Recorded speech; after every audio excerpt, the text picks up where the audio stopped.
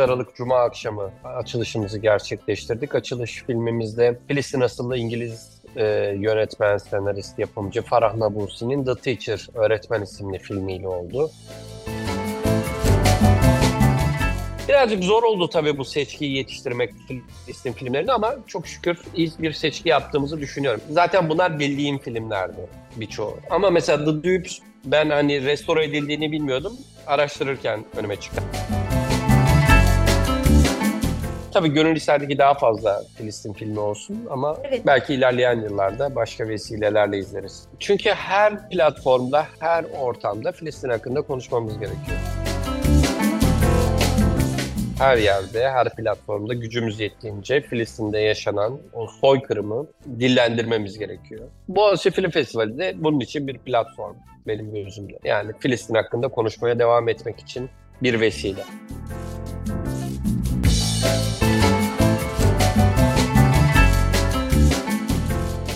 Anadolu Ajansı'nın Kültür Merkezi'ne hoş geldiniz. Bugün 12 Aralık 2023 Salı. Ben Ümmü Hanatak. Bugün konuğumuz yazar Samet Karagöz. Daha evvel Kültür Merkezi'nde Cannes Film Festivali'ni konuşmuştuk Samet Karagöz'de. Bugünse Boğaziçi Film Festivali'ni konuşacağız. Boğaziçi Kültür Sanat Vakfı tarafından 11. kez düzenlenen Kültür ve Turizm Bakanlığı Sinema Genel Müdürlüğü'nün desteklediği ve Anadolu Ajansı'nın da global iletişim ortağı olduğu Boğaziçi Film Festivali'nde bu yıl Filistin seçkisi olacak ve Samet Karagöz de bu yılki festivalin Artistik Direktörü. Evet Samet Karagöz, hoş geldiniz yayınımıza. Merhaba, hoş bulduk. Açılış Atlas 1948 sinemasındaydı. Önce soralım. Açılış nasıldı? Nasıl geçti? Şimdi nasıl gidiyor? Açılış çok güzel geçti. 8 Aralık Cuma akşamı açılışımızı gerçekleştirdik. Açılış filmimizde Filistin asıllı İngiliz yönetmen, senarist, yapımcı Farah Nabulsi'nin The Teacher, Öğretmen isimli filmiyle oldu. Böyle bir anlamlı filmde yapmış olmak bizim için ayrıca mutluluk vericiydi. Farah Nabulsi'nin kendisi de açılışta bizlerle beraberdi. Ayağının tozuyla Suudi Arabistan'dan geldi. Orada Red Sea Film Festivali'nde The Teacher yarışıyordu. Jüri özel ödülü ve en iyi erkek oyuncu ödülünü kazandı Salih Bekri filmdeki performansıyla. Oradan yani böyle apar topar geldi ve gayet güzel bir gösterim oldu. İnsanlar çok memnun kaldılar. En azından bana gelen ve insanların gözündeki yaşlardan gördüğüm şey oydu. Yani böyle Evet. bir filmin yapılmış olması ve Boğaziçi Film Festivali'nde bu filmin gösterilmiş olmasından dolayı memnuniyetlerini ilettiler. Farah Nabulsi'nin The Teacher filmi İngiliz-Filistin ortak yapımı yeni bir film. İlk, Evet. ilk gösterimi 9 Eylül 2023'te yapılmıştı. 48. Toronto Uluslararası Film Festivali'nde. Tabii bu film çekildiğinde henüz 7 Ekim ve sonrası yaşanmamıştı. Hı hı. Bu Nabulsi'nin bu film hakkında siyasi bir ortamda geçen bir insanlık dramını yansıtmak istediğini biliyoruz ve hatta bu durumla başa çıkabilmek için bu filmi yapması gerektiğini Hı söylüyor hı. röportajlarında. Şimdi nedir peki Samet Karagöz Şimdi için bu şöyle, filmi bir açılış filmi şöyle olarak şimdi yapması Farah'la seçildi? alakalı mevzuyu da şöyle çok kısaca anlatayım. Farah annesi ve babası Filistinli olan ama Londra'da doğup büyümüş birisi. Çocukluğunda Filistin'e gidip geliyor ve çok uzun yıllar boyunca hiç gitmiyor. O süre zarfında da sinemayla vesaire hiçbir alakası olmayan bir insan. Finans sektöründe Filistin'e gidiyor. Oradaki gelişmeleri haberlerden bildiğini, yakından takip ettiğini söylüyor. Ama gittikten sonra diyor benim için her şey değişti. Ben orayı o halde gördükten sonra buraya dair bir şeyler yapmam gerektiğini düşündüm. Hiçbir sinema eğitimi yok kendisinin ve kendisine en yakın bulduğu sinema ve film yapmaya başlıyor. İlk başta yapımcılık olarak başlıyor. Daha sonra insanlar yani sen niye yönetmenlik yapmıyorsun diye soruyorlar. O da diyor ki ya ben hani sinema eğitimi almadım, şunu yapmadım, bunu yapmadım. Diyor yani Spike Lee de almadı. Stanley Kubrick de sinema eğitimi almadı. Yani bu illa formal bir eğitim olması gerekmiyor. Ve kendi kendini geliştirmeye başlıyor bununla alakalı. İşte kısa filmlerden sonra ilk kendi yazıp yönettiği kısa film The Present Hediye çok büyük başarılar kazandı. Oscar adaylığına kadar gitti kısa film dalında. Daha sonra da işte BAFTA ödülü kazandı en iyi İngiliz kısa filmi olarak. Daha sonra da işte bu başarıyı elde edince zaten bir uzun metraj doğal olarak bununla alakalı. Çünkü bağımsız sinemacıların en büyük problemlerinden bir tanesi fon bulmaktır. Yani fon bulmanız lazım ki filminizi yapasınız. Bu kadar başarılı olduğunuzda da zaten fonlar sizin kapınızı çalmaya başlıyor. Kendisi de bunu bu şekilde söylüyor. Yani Oscar adaylığı almış, BAFTA kazanmış bir yönetmen. Sen uzun metraj düşünüyor musun? Yeni projen ne diye çok fazla soran oluyor ve o bir şekilde bu filmi yapacak imkanlara kavuşuyor. Filmi Filistin'de çekiyor, Batı Şeria tarafında, Gazze'de değil. Ve film, yani Farah kendisi söylediği, yani benim tek derdim Filistin davasına hizmet etmek şu an ve bunu ben filmlerimle yapabiliyorum ve yapmaya da devam edeceğim diyor. Evet. Şunu da söylüyor, onu da belirtmekte fayda var. Ya ben sadece Filistin hakkında filmler yapmayacağım tabii ki diyor. Ama yani Filistin benim için her zaman en önemli konu. Özellikle 7 Ekim'den sonra diyor bütün dünyanın gündeminde olması gereken bir şey ve 7 Ekim tarihinden sonra artık bütün dünyada zaten Gazze'yi yok etmeye çalışırlarken artık her yer Gazze oldu. Şimdi Boğaziçi Film Festivali'nin bu yıl 11.si düzenlendi ve bu yıl bir farklılık oldu. Filistin seçkisi hazırlandı. Burada Evet. 5 uzun metraj, 3 kısa metraj film olmak üzere Hı hı. Filistinli yönetmenlerin çektiği 8 film gösterilecek. Öyle değil mi? Tam öyle değil. Hani hepsi Filistin yönetmenlerin filmi değil. Bir tanesi Suriyeli bir yönetmen ama Filistinli bir yazarın yazdığı romandan uyarlama. O yüzden onu dahil ettim ve klasik Arap sineması arasında, ya Arap sineması tarihi açısından çok önemli ve klasik olarak gösterilen 1972 tarihli The Dupes isimli film. Bu filmde Martin Scorsese'nin başkanı olduğu World Film Foundation, Dünya Film Vakfı tarafından bu sene restore edildi. Bu restore edilmiş versiyonunu göstereceğiz. Diğer filmler dediğiniz gibi Filistinli yönetmenlerin Filistin'le alakalı yaptığı filmler. İsterseniz kısaca onlardan bahsedeyim. Akdeniz Ateşi var, 2022 yapımı. Hı hı. Bu film 75. Cannes Film Festivali'nde belirli bir bakışta en iyi senaryo ödülü kazanmıştı. Bahsettiğiniz üç kısa film Ev, Ayni ve Gece ismini taşıyor. Aynı yönetmenin farklı tarihlerde yaptığı. 2011'den başlıyor. 2011, 2016, 2021. Üç tane stop motion animasyon kısa filmi. Güneşteki Adamlardan bahsettim. Küçük Filistin Bir Kuşatmanın Günlüğü diye bir belgesel var. Bu da Filistinli mültecilerin en fazla, en yoğun olduğu, yani bu Nakba'dan sonra vesaire, hani o göç hareketlerinden dolayı Suriye'de Yermük'te en büyük Filistin mülteci kampı var. Ve Esed yönetimi bu Suriye'nin içindeki hareketliliklerden dolayı bu kampı bir kuşatmaya alıyor ve oradaki insanların dışarıya çıkmasına asla müsaade etmiyorlar. Belgeselin yönetmeni Abdullah El-Hatip de orada kamerasıyla onları çekiyor ve daha sonra bunu belgeselleştiriyor. Bu da çok yakın tarihli, 2021 tarihli bir film. Bu da çeşitli belgesel kategorisinde festivallerde yarıştı. Bana en enteresan gelen filmlerden bir tanesi, gene çok yakın tarihli, 2022'de yapılan bir belgesel. R21, Yenilenen Dayanışma, yani orijinal adı işte Restoring Solidarity.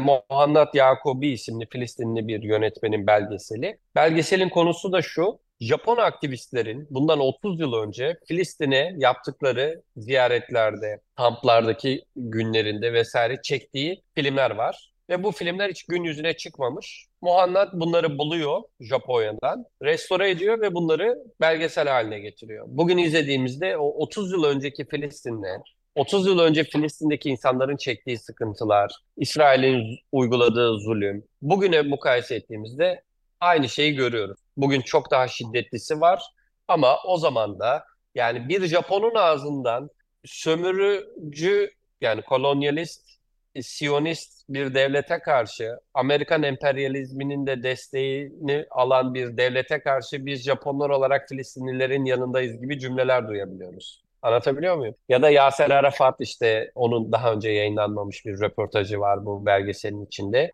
Bunlar 16 milim çekilmiş filmler. 16 milimlik kamerayla 20 adet. Bunlardan bu yönetmen bunları şey yapıyor, birleştirip bir belgesel yapıyor. Çok enteresan bir yapım. Yani bunu da mutlaka tavsiye ederim. Bir de daha klasik 1992 yapımı bir film var. Pardon, 95 yapımı. İngiltere-Filistin ortak yapımı. Hatta Fransa vesaire filan da ortak oluyor. Yanlış hatırlamıyorsam. Üç Mücevherin Hikayesi, The Tale of Three Jewels. Michel Khalifi'nin filmi.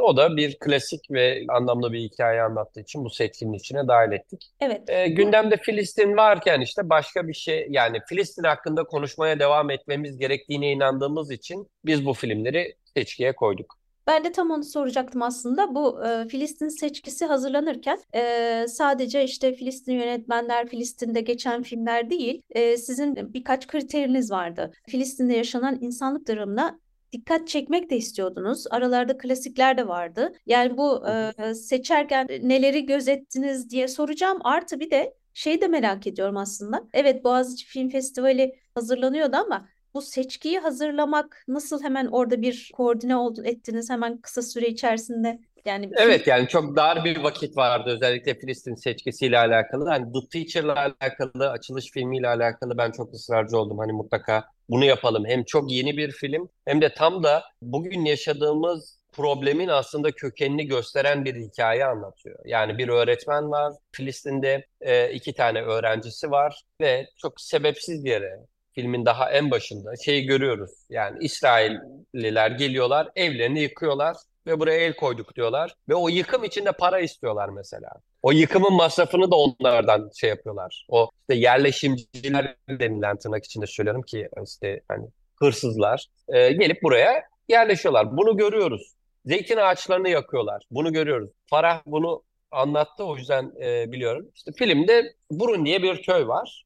Orada filmde anlatılan. Orada işte şey olarak ağaçlar yakılıyor. Hani mizansen olarak gerçekte de yakılmıyor. Yani böyle bir sahne çekiliyor. Tam o sahne çekilirken o sahneyi Burun Köyü'nde çekmiyorlar. Burun Köyü birkaç kilometre uzaklıktaki bir mesafe. Gerçekten de o yerleşimci denilen adamlar zeytin ağaçlarını yakıyorlar. Yani siz burada filmini çekerken bunun aslında gerçeği birkaç kilometre ötenizde gerçekleşiyor. Hani böyle şeyler var. Yani bu açıdan bu açılış filmi önemliydi. Birazcık zor oldu tabii bu seçkiyi yetiştirmek Filistin filmlerini, ama çok şükür iyi bir seçki yaptığımızı düşünüyorum. Yani bir de şöyle oluyor. Ben Mimar Sinan Güzel Sanatlar Üniversitesi'nde modern ve çağdaş Orta Doğu sanatı üzerine ders verdim. O yüzden de hani Filistin sineması vesaire, ressamları da, sineması da, edebiyatı da, hani bunları yakından biliyorum. Arapça bilmesem de tercümeler üzerinden tabii edebiyatı. O yüzden de hani zaten bunlar bildiğim filmlerdi birçoğu. Ama mesela The Dupes, ben hani restore edildiğini bilmiyordum. Araştırırken önüme çıktı. Hani bunu yayınlasak güzel olur. Çünkü Gassar Kanafani dediğimiz kişi, yani Filistin hareketinin en önemli düşünürlerinden, aktivistlerinden ve edebiyatçı ve aynı zamanda ressam. Ve 1972 yılında Lübnan'da Mossad tarafından bir suikast sonucu öldürülüyor. Bu filmi de biliyordum. Aynı yıl yapılıyor, 72'de. Ve yapıldığı zaman birçok Arap ülkesinde yasaklanmış bir film. Yani oradaki o rejimlerle alakalı ve yönetimlerle alakalı. Çünkü o kas sistemine ya da bir takım sert eleştiriler de getirdiği için. Yani bu film mesela restore edilmiş olması benim için hani büyük bir sürpriz oldu. Onu bilmiyordum. Ama diğerleri hani bir kısmı zaten yakın tarihli filmler. Bir şekilde haberdar olduğum ve daha önce izlediğim filmlerdi. Bir de yerimiz müsait olsaydı hani daha fazla filmde göstermek isterdik tabii, ama sonuçta bir festival düzenliyorsunuz. Festivalde ulusal yarışma var, uluslararası yarışma var, ulusal belgesel yarışması var. Ulusal kısa kurmaca var, uluslararası kısa kurmaca var. Bir de bütün bunların dışında ayrıca yani yarışma dışı gösterdiğiniz özel uluslararası yapımlar var. Onlardan da kısaca bahsetmek isterim. Mesela Club Zero diye bir film var. La Chimera diye bir film var. Bu ikisi mesela bu yıl Cannes'da Altın Palmiye için yarışan filmler. Evet. Sesler ve Yüzler diye bir belgesel gösterdik. Diyarbakır annelerinin evlatları PKK tarafından dağa kaldırılan Diyarbakır annelerinin hikayelerini, dramlarını anlatan, evlatlarına olan yakarışını, evlatlarına olan hasretini anlatan bir belgesel. On the Pulse diye Fransız yapımı bir filmimiz var. Habercilikle alakalı kurmaca bir film. Bir de Elhamra'nın inşa edilme sürecini anlatan dökü-drama tarzı bir belgeselimiz var. O da mesela hani ben çok beğendim yani izlediğimde. O yüzden de bunları mesela özel seçkiye almak istedim. Yani böyle bir çerçeve içerisinde işte Filistin filmlerine de bir şekilde yer ayırmamız gerekiyor. Çünkü gösterim yapacağınız gün sayısı belli, seans belli ve elinizde bir program var. Bunu yerleştirmeniz gerekiyor. Tabii gönül isterdi ki daha fazla Filistin filmi olsun, ama Evet. belki ilerleyen yıllarda başka vesilelerle izleriz. O zaman ben de şimdi sorayım, tam da burada sorayım. Şimdi biz sinemanın gücünü, festivallerin önemini, değerini sıkça konuşuyoruz ama Bir de sizden dinleyelim o zaman. Boğaziçi Film Festivali'ne bu Filistin seçkisini yetiştirmek için evet kısa zamanda çok iş yaptınız. Neden yaptınız? Yani bunu tam da bu olayların, bu 7 Ekim'den beri yaşanan insanlık dramının, dünyanın gözü önünde yaşanan insanlık dramının hala yaşandığı şu günlerde bu seçkinin neden bu kadar peşindeydiniz? Neden bu kadar önem verdiniz buna? Çünkü her platformda, her ortamda Filistin hakkında konuşmamız gerekiyor. Yani Filistin'i tek başına bırakamayız. Yani bütün dünyada bu şekilde olması gerekiyor. Her yerde, her platformda gücümüz yettiğince Filistin'de yaşanan o soykırımı dillendirmemiz gerekiyor. Boğaziçi Film Festivali de bunun için bir platform benim gözümde. Yani Filistin hakkında konuşmaya devam etmek için bir vesile. Festivalde Filistin hakkında konuşmalıyız bölümü de olacak. İşte burada bu filmler var. Yani Filistin hakkındaki, evet, aha, Filistinli Tamam. yönetmenlerin ya da bir şekilde Filistin'le ilişkisi olan filmlerin Hı yer hı. aldığı bir bölüm. Evet, bir de Farah Nabulsi ile Oscar ödüllü yönetmen Christoph Dick'in Master Class'ı olacak. Evet, Farah'la Masterclass'ı yaptık pazar günü. Christoph Diek'le çarşamba günü 18.30'da Atlas 1948 sinemasında yapılacak. Christoph da genç bir sinemacı ama Oscar ödülü var kısa filmiyle. O da Oscar kazanacak kısa film nasıl yapılır isimli bir Masterclass dersi verecek. Bu da yani kayıtla katılınabiliyor, ücretsiz. Genç sinema severlerin mutlaka gelmesini tavsiye ederim. Mutlaka öğrenecekleri bir şeyler vardır. Çünkü sinema en iyi film yapılarak öğreniliyor. Film yapmış birisinin tecrübelerinden mümkün olduğunca faydalanmak gerekiyor. Yani Farah da benzer bir cümleyi kurdu. Daha önce başka yerde de okumuştum ben.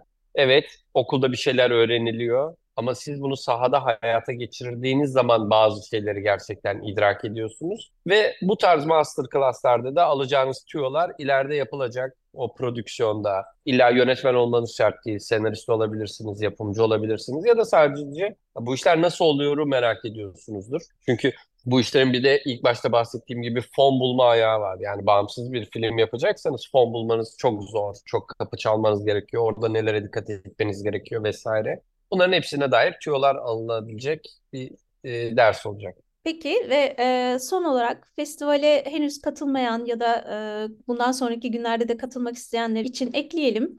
Açılış evet Atlas 1948 sinemasında yapıldı. Orada gösterimler devam edecek. Farklı 3 adres daha var ve bunların birbirine çok yakın olduğunu siz söylüyorsunuz. Evet, AKM Yeşilçam Sineması, Hop Alkazar, bir de Sinema Pink. Yani Alkazar zaten Atlas Sineması'nın birkaç bina yanında. Sinema Pink onun hemen karşısında. AKM Yeşilçam da AKM binasında yani Taksim Meydanı'nda. Yürüme mesafesinde hepsi. O yüzden bir seanstan çıkıp ötekine rahatlıkla girilebilecek bir ortam olduğunu düşünüyorum. Evet, 15 Aralık'a kadar gösterimler devam edecek. 16 Aralık'ta da AKM Ödül Tiyatrosu'nda törenimiz ödül var. töreni olacak. Var mı eklemek istediğiniz? Çok teşekkür ediyorum bize vakit ayırdığınız, yer verdiğiniz için. Asıl biz teşekkür ederiz. Kültür Merkezi'ni dinlediniz. Yazar ve 11. Boğaziçi Film Festivali'nin Artistik Direktörü Samet Karagöz konuğumuzdu. Podcast yayınlarımızı X platformunda AA Sesli hesabından takip edebilirsiniz. Bir sonraki Kültür Merkezi'nde görüşmek dileğiyle. Hoşçakalın.